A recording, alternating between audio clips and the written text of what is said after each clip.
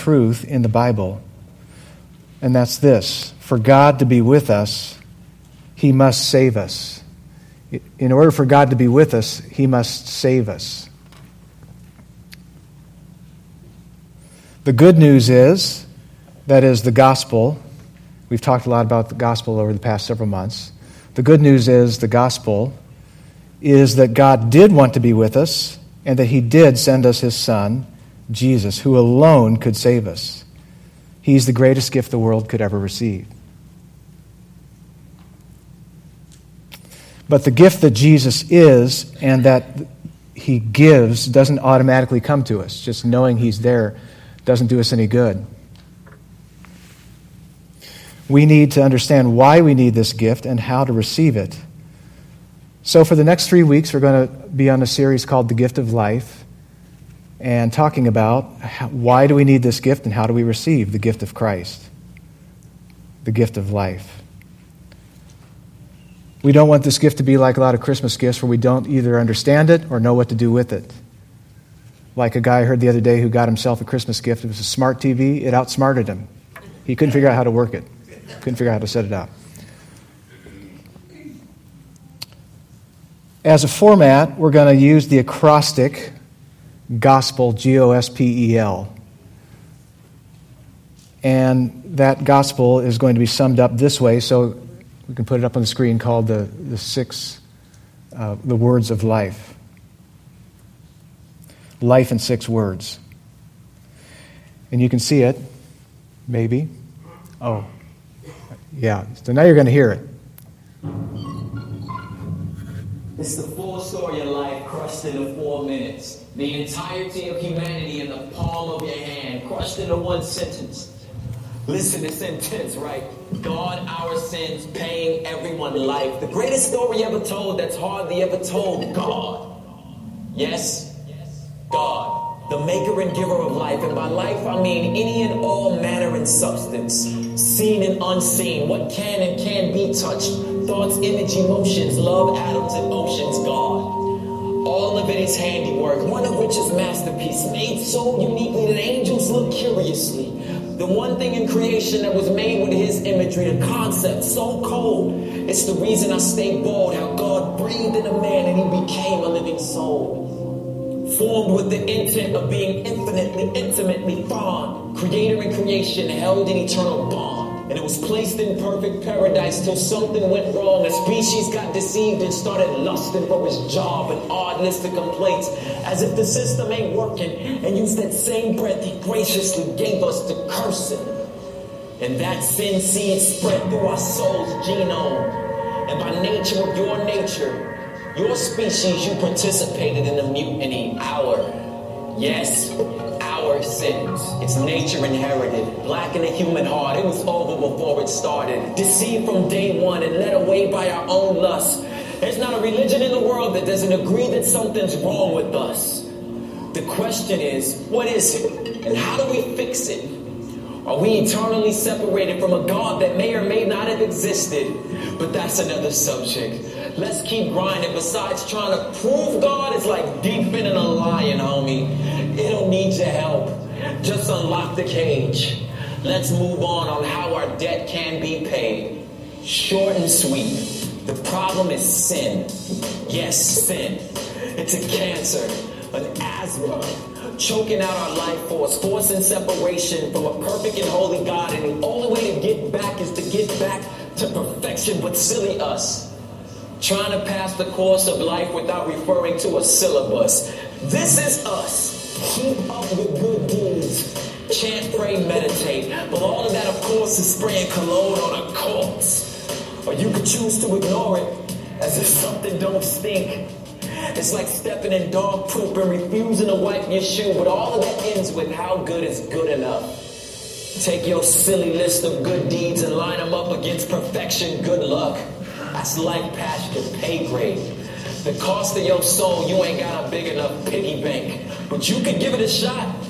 But I suggest you throw away the list. Because even your good acts are an extension of your selfishness. But here's where it gets interesting. I hope you're closely listening. Please don't get it twisted. It's what makes our faith unique. Here's what God says as part A of the gospel. fix yourself. Quit trying. It's impossible. Sin brings death. Give God his breath back. You own him. Eternally separated. And the only way to fix it is someone die in your place. And that someone got to be perfect. Or the payment ain't permanent. So if and when you find a perfect person, get him or her to willingly trade their perfection for your sin and death in. Clearly, since the only one that can meet God's criteria is God, God sent himself as Jesus to pay the cost for us. His righteousness, his death, functions as payment. Yes, payment. Wrote a check with his life, but at the resurrection we all cheered because that means the check cleared. Pierced feet, pierced hands, blood-stained son of man, fullness, forgiveness, free passage into the promised land. That same breath that God breathed into us, God gave up to redeem us. And anyone and everyone, and by everyone I mean everyone, who puts their faith and trust in him, and him alone, can stand in full confidence of God's forgiveness. And here's what the promise is, that you are guaranteed full access to return to perfect unity by simply believing in Christ and Christ alone. You are receiving life. Yes, life. This is the gospel. God, our sins, paying everyone life.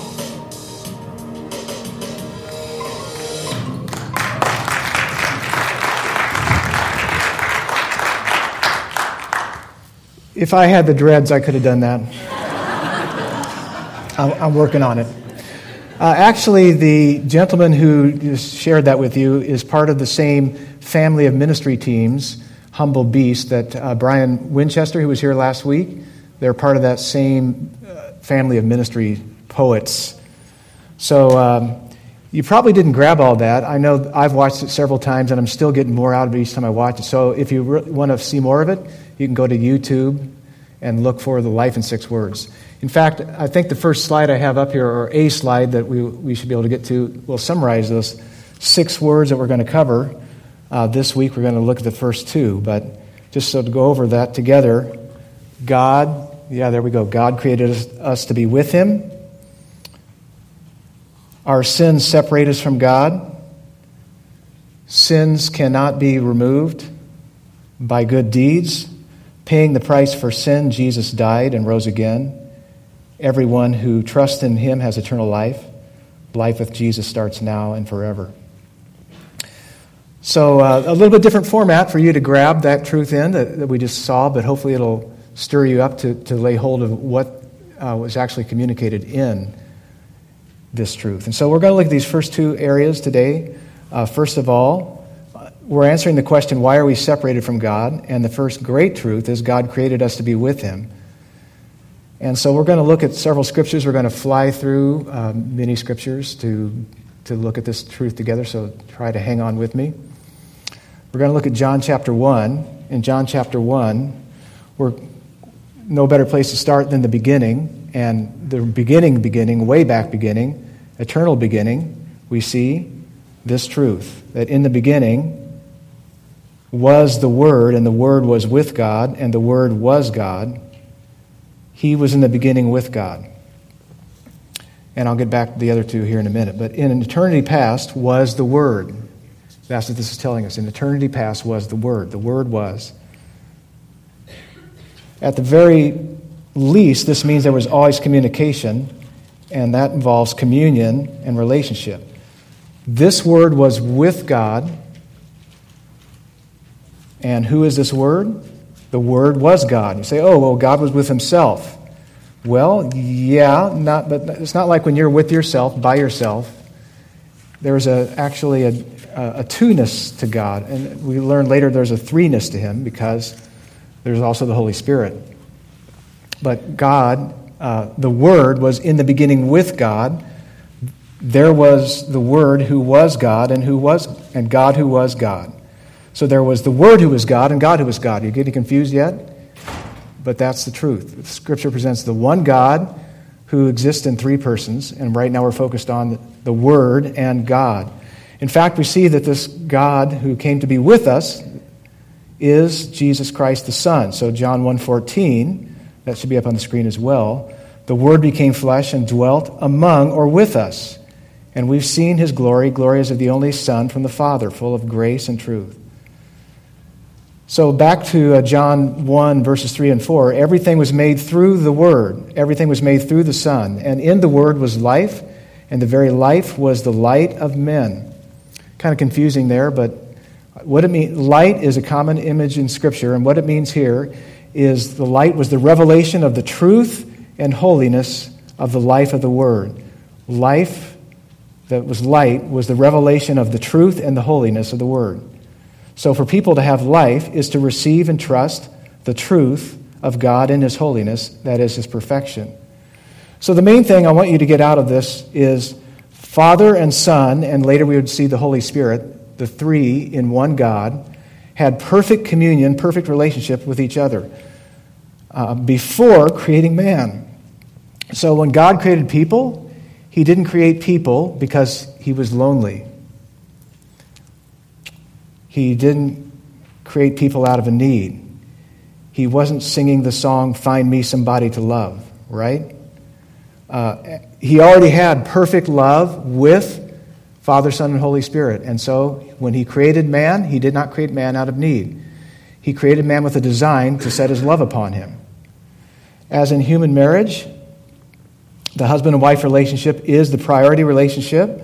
Yet out of that relationship, because of the love they share in their union, they love their children. The love they have for their children flows out of their love for one another.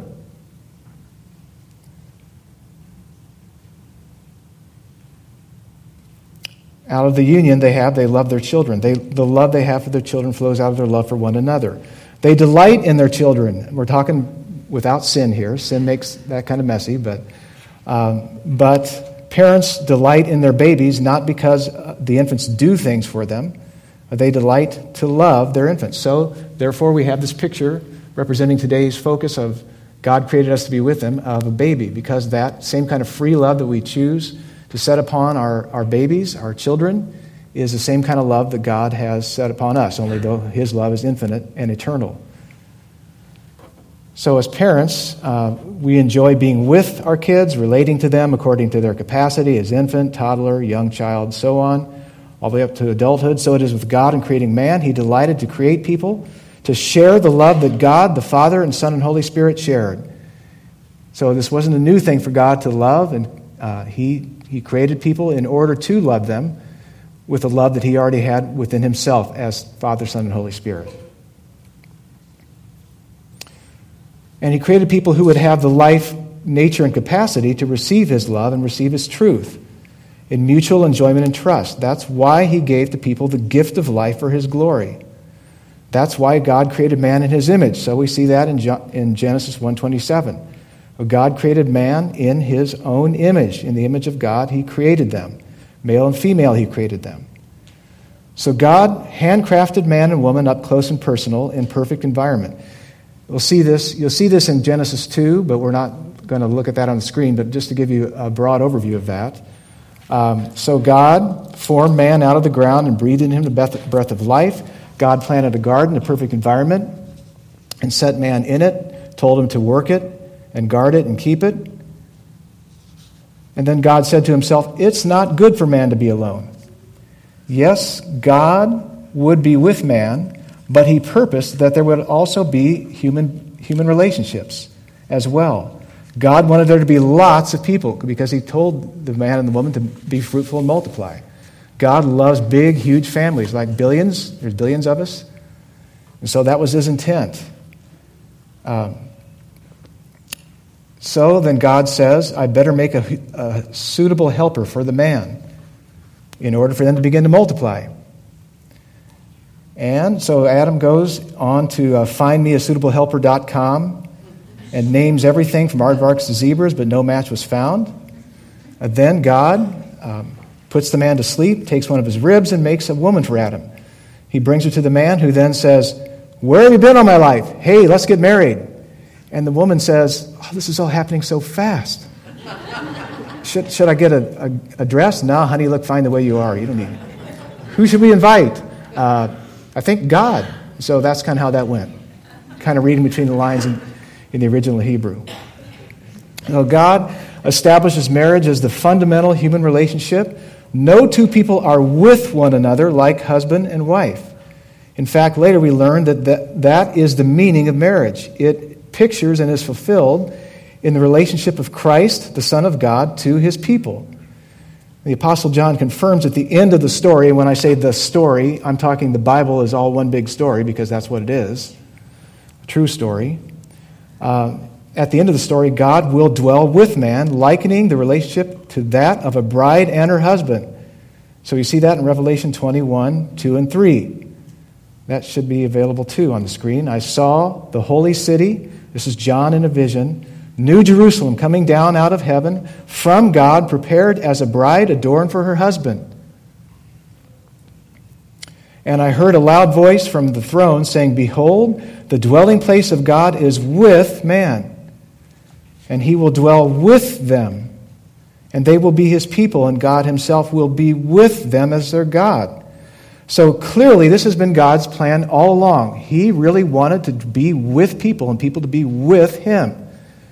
This wasn't an afterthought. It was his plan all along. So God created man to share himself with man, to be with us, so that we could enjoy his glory and enjoy fellowship with other people who enjoy his glory. But obviously, something went wrong. And that brings us to the next point. That is, our sins separate us from God. Our sins separate us from God. God warned Adam, the first dude, not to disobey him, and that the consequences would be death. So you see that in Genesis 2, 16 to 17. And the Lord God commanded the man, saying, "You may freely eat of every tree of the garden, but of the tree of the knowledge of good and evil you shall not eat, for in the day that you eat of it, you shall surely die." And we go on from there, and I'll just comment on some passages from Genesis 3 that shows that man's sin was not trusting God. Under the crafty word of the serpent, the woman began coming under the influence of the serpent's lies and began doubting God's word and his goodness. They thought they knew better than God. They thought that they could be like God in the sense that they could determine what is good and evil for themselves. They declared independence from God and disobeyed him. So that sin, not trusting God, not trusting his word, declaring independence from God, disobedience to God. Now, we think death is just a natural part of our existence. We may try to ignore it, and it may be a taboo topic, especially for our wealthy Westerners who think we can solve everything with technology and money. But we need to know that death is not an inevitable part of being human. It's a consequence of sin, just as God told Adam and Eve. In the day you eat of that tree, you shall surely die. And then we see in Genesis 3:7, should be on the screen, that then the eyes of both of them were opened. So when they ate of the fruit, they disobeyed God.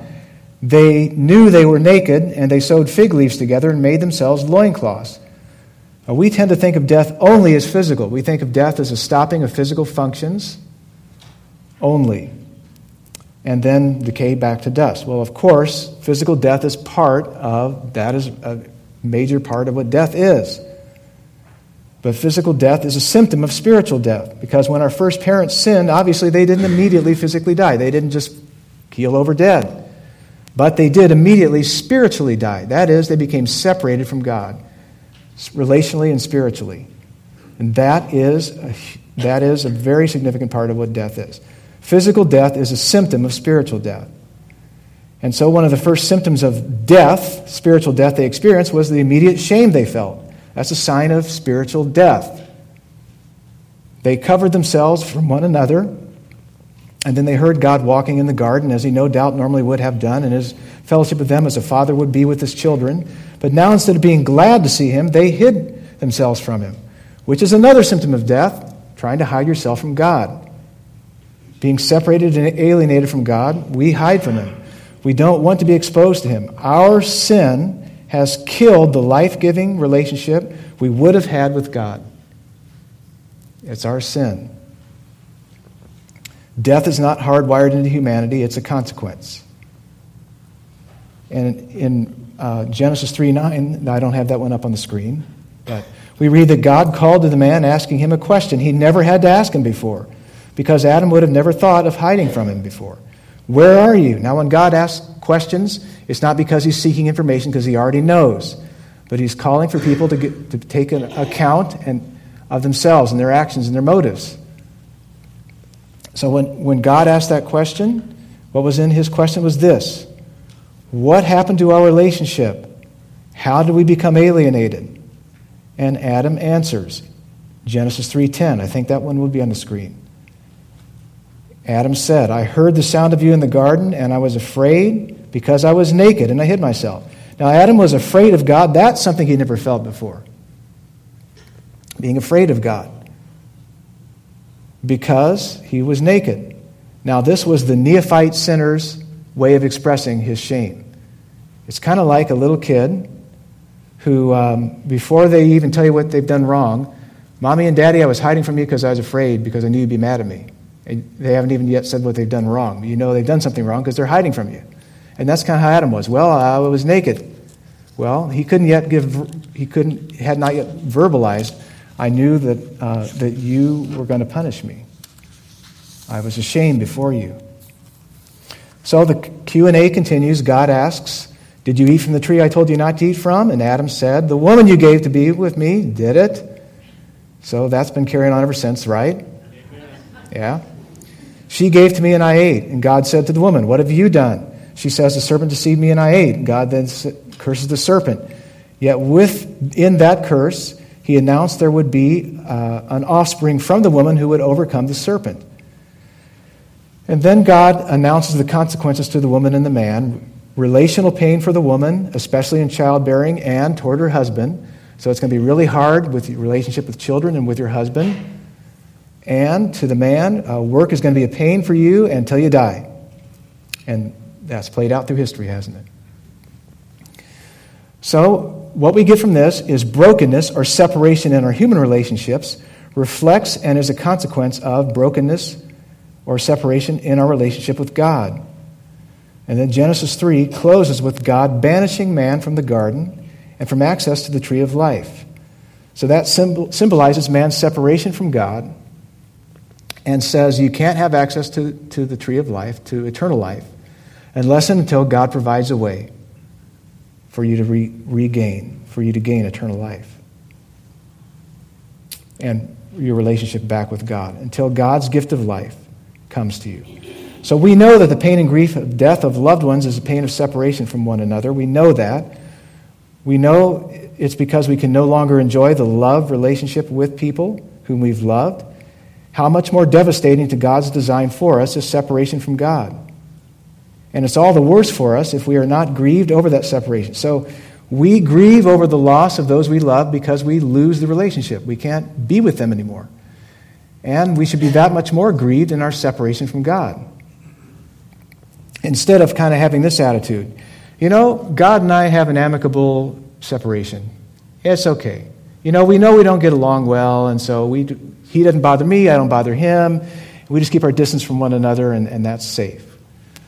Rather than grieving that the worst separation I have in my life is separation from God. And we might think, well, besides, it's God who has these unreasonable expectations. It's not me. His expectations for the relationship are too high. And of course, that's wrong. Isaiah 59:2. But your iniquities have made a separation between you and your God, and your sins have hidden his face from you so that he does not hear. But why did all people since Adam have to suffer for his sin? Man would have stood in a perfect relationship to God through Adam. God didn't change his design that Adam's obedience would impact the whole human race. Had Adam obeyed, there would have been blessing for the whole human race. Just as his later son, Jesus, in his obedience, blessed the whole human race. But in Adam's sin, consequences fell upon the whole human race. And you see that in Romans 5:12. Therefore, just as sin came into the world through one man, and death through sin, and so death spread to all men because all sinned. That can get pretty complicated, but basically what that passage is saying is this. As a result of Adam's sin, death entered the world and came upon all people. All people enter into the world alienated from God and spiritually dead and will die physically by virtue of Adam's sin. Again, death came upon all people through Adam's sin, and all have sinned because all are spiritually dead and thus are separated and alienated from God. Or, as it says in another passage that I don't have on the screen for you, Ephesians chapter 2, and you were dead in the trespasses and sins, in which you once walked. Yes, by nature and practice, apart from the new life in Christ, we are the walking dead. We may not walk around saying, whoa, like TV show. Some of us do that. But we function, but we don't have spiritual life. Now, the Bible always treats us as accountable and responsible for our sin. Yes, Adam started it, but the Bible always addresses us as responsible for our own sin. We may not feel that sin is all that bad, but God has shown how bad our sin is by the penalty for it, death, physical, spiritual death. Because we're 100% dependent on God to live. In our sin, we presume to live independently from God. Death is the just penalty or consequence for this rebellion. As much as we grieve over death, and that is why we have for this woman grieving, and we're saying that the grief is over the consequences, but the grief should be over the cause as well as the consequences.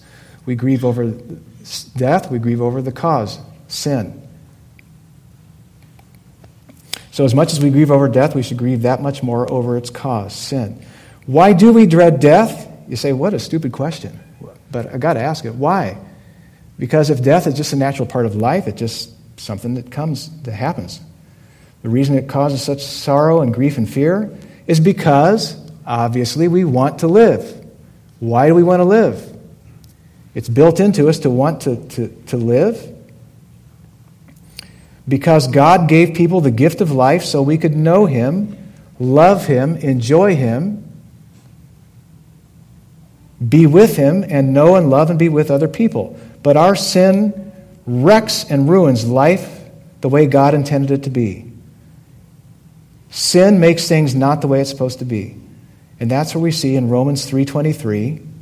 For all have sinned, and that one should be on the screen, and fall short of the glory of God. So sin is everything in us, about us, and that comes out of us that falls short of God's glory. That is, His perfection. And His perfection is seen in His goodness, His righteousness, His holiness, His truth, His love. Everything about God is absolutely 100% infinitely perfect. And that should be our highest joy, because nobody else is Him. Nobody else is like that. Nobody else is perfect, holy, like the way God is. So God created us to delight in His glory, to be satisfied in His glory, to reflect His glory, to rejoice in His glory, to be happy in His glory, to live for His glory, to enjoy His glory and share it in enjoying His glory with others. In short, loving and living for God's glory is a huge part of what it is to be human. To be human is not to sin. That is a choice that we made that added it on to us. But essential to humanity is not sin. That's good news, because that means we can be cured. That's the gospel, as we'll unfold over the next couple of weeks. Human beings created in God's image, loving and living for God's glory is essential to our humanity. Our sin didn't wipe out this drive in us to love and live for His glory, but it did warp it. It didn't wipe it out, but it warped that drive to glory in God, so that we seek the joy and fulfillment that we were meant to find in God and other things. Not only in things that we had associated as being sinful themselves, but good things that we've turned into God things, like food, sports, career, music, money, entertainment, friends, hobbies, relationships. Anything can become a warped, take the place of God's glory in our lives. So, your 18-month-old clenches his or her little fist and frowns and says, "No, mine." You ever seen that? My kids never did that, but some of your kids probably did. Our memories are short, right? Or the 18-year-old says, "Mine, to live as I want." Or the 48 and 88-year-old say, my life. I don't need your help, God. Or if I do ask for your help, just make sure it's on my terms and you do what I say, right? You know, when we talk that way, that's death talk. That's just another manifestation of being spiritually dead, rather than delighting in the glory of God. It's the way we express our spiritual separation from God, whether we ever utter those words that way or not. So in the next 2 weeks, we're going to consider what we need to have life that is God compatible and how we receive this gift of life. But I want to leave you with a couple thoughts. First, since God created you to be with Him, just as a parent wants to be with his child, do you want to be with Him? Do you want to be with God? Is that a desire you have? It's in you to do that. Do you know and believe this is God's heart, that He longs to be in a love relationship with you? What could be greater than to be known by God and to know Him, to be loved by God and love Him, since He's your Creator, who created you in His image? All your desires find their ultimate fulfillment in God, to be with God forever. And if you're a Christian already, do you know how God delights to be with you? Do you know that? He really does. He totally enjoys being with you. And though it's true that He always is in one sense, do you ever make the intentional time to be with Him? Just as you would in any other relationship. Except this is God, and He deserves more than any other relationship. And second thing, maybe you doubt God's goodness, or that He is all that glorious. Maybe you doubt He's good and He's glorious. Maybe you feel He has let you down, or you have had bad experiences with church people, or that God really doesn't care for you. Do you know that the only problem between you and God is your sins? The only problem between God and I was my sins. And I say was because in Christ, He's taken care of that. It doesn't mean I don't sin anymore. It just means sin is no longer the issue between God and I. But if you're outside of Christ, then that is the issue you've got to deal with. You say, well, you don't know what I've been through. I've been wronged. I've tried to do the best I can with all the bad things that have happened to me. Why should I be blamed for all my problems with God? And the answer to that is God knows and cares more than you do about everything you've been through. He knows totally everything you've been through. The issue between you and God is not the bad things that have happened to you, but the bad things in you and that have come out of you. God has a plan to right every wrong done to you, but it begins with you recognizing your wrongs are what separate you from God. It begins there. That is your biggest problem, along with the fact that you are spiritually dead. And I hate to leave everybody dead here, but we'll really get into the better stuff next week. But just to close, we're going to go back over the 6 words of life. God created us to be with Him. Our sins separated us from God. That's why we are separated from God. Sins cannot be removed by good deeds. Paying that price for sin, Jesus died and rose again. And how do you receive that? Everyone who trusts in Him has eternal life. Life with Jesus starts now and lasts forever. So we'll get into that good news over the next couple of weeks. Until then, we want to continue on our time of worship. I'll pray.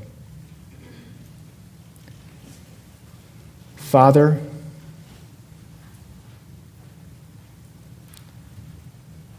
you're so good. You are so perfectly glorious. Thank you that you didn't leave me in my separated, alienated state from you. It was nothing that I could have done. Everything that I could have done would have never resolved that. Only what you provide in the gift of life in Jesus Christ. It's in His name we give thanks for that. Amen.